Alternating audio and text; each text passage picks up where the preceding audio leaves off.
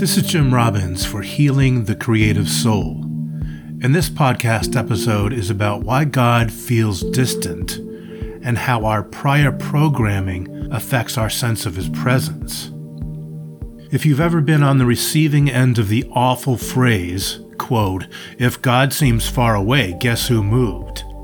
then you understand the damage that theological and psychological ignorance can do.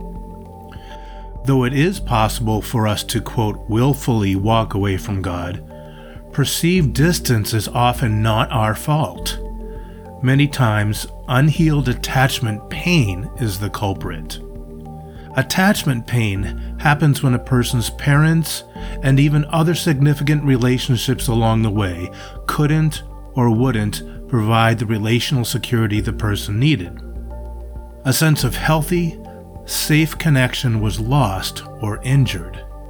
When this happens, a person develops implicit, in other words, gut-level scripts that run in the background, usually out of their awareness, until those scripts are healed.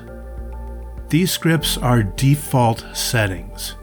If the attachment pain isn't healed, even how a person experiences God will be colored by these scripts. Part of the problem is that we tend to view connection with God in terms of distance. If God feels close, then He must be close. If God feels far away, then He must be far away, or so we think. And the blame for that perceived distance will usually fall on us. This misguided blame leads us away from the true problem, which is distorted attachment. In other words, our relational programming scripts. Prior programming affects our felt sense of God. The real problem isn't distance. No one has moved. Rather, your relational sonar took a hit, even many hits, and you can't distinguish God's faithful presence like you want to.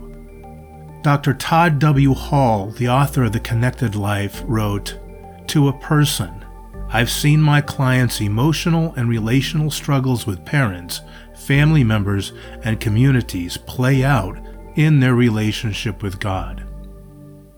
I am a coach for creatives, and I love helping creatives flourish through healed connection with God, others, and their own soul. You can visit the coaching page on my website, jimrobbinsofficial.com.